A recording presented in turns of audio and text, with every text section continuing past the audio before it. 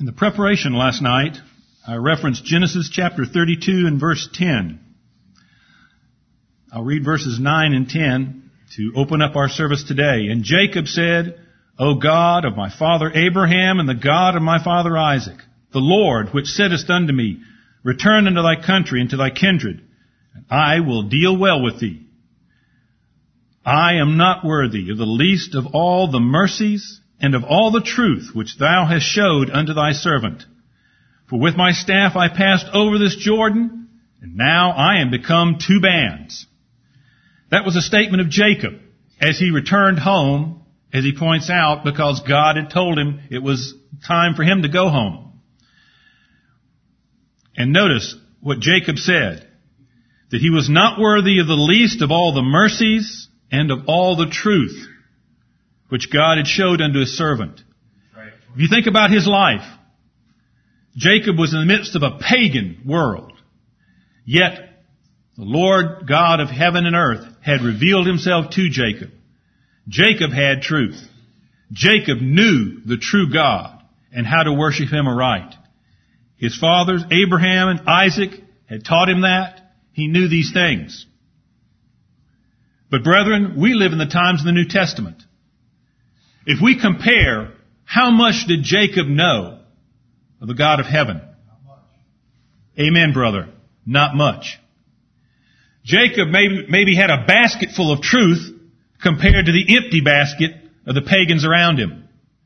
Compared to what we have, he had but a thimbleful of the truth that the Lord has shown unto us. Right.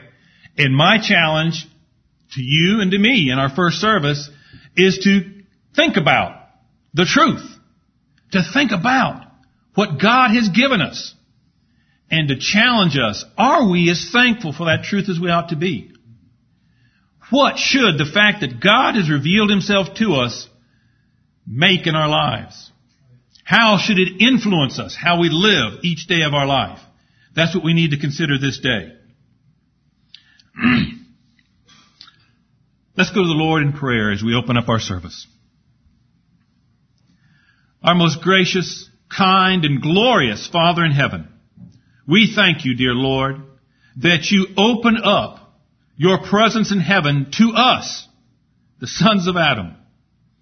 Father, we agree totally with the words of Jacob that we are not worthy of the least of all the mercies and especially the truth which you've shown unto us. But Father, we want to glorify you this day. We want to praise you and thank you for what you have done for us and what you have shown to us. Lord, we ask that you would look down upon us. We are nothing, less than nothing in the sight of this world.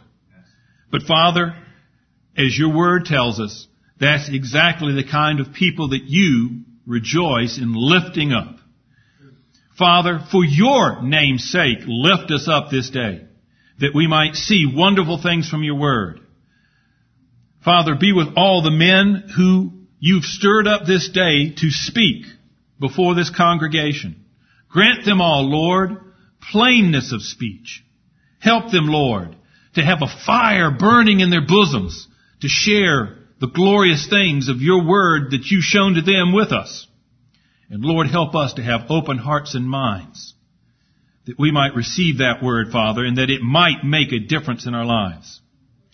Father, be with your ministers throughout this country and world that either have proclaimed your word this day or yet will. Bless them with your Spirit, Father. Bless their hearers with open hearts and minds to receive that truth. Be with our dear pastor and his wife this day, Father. Grant them peace.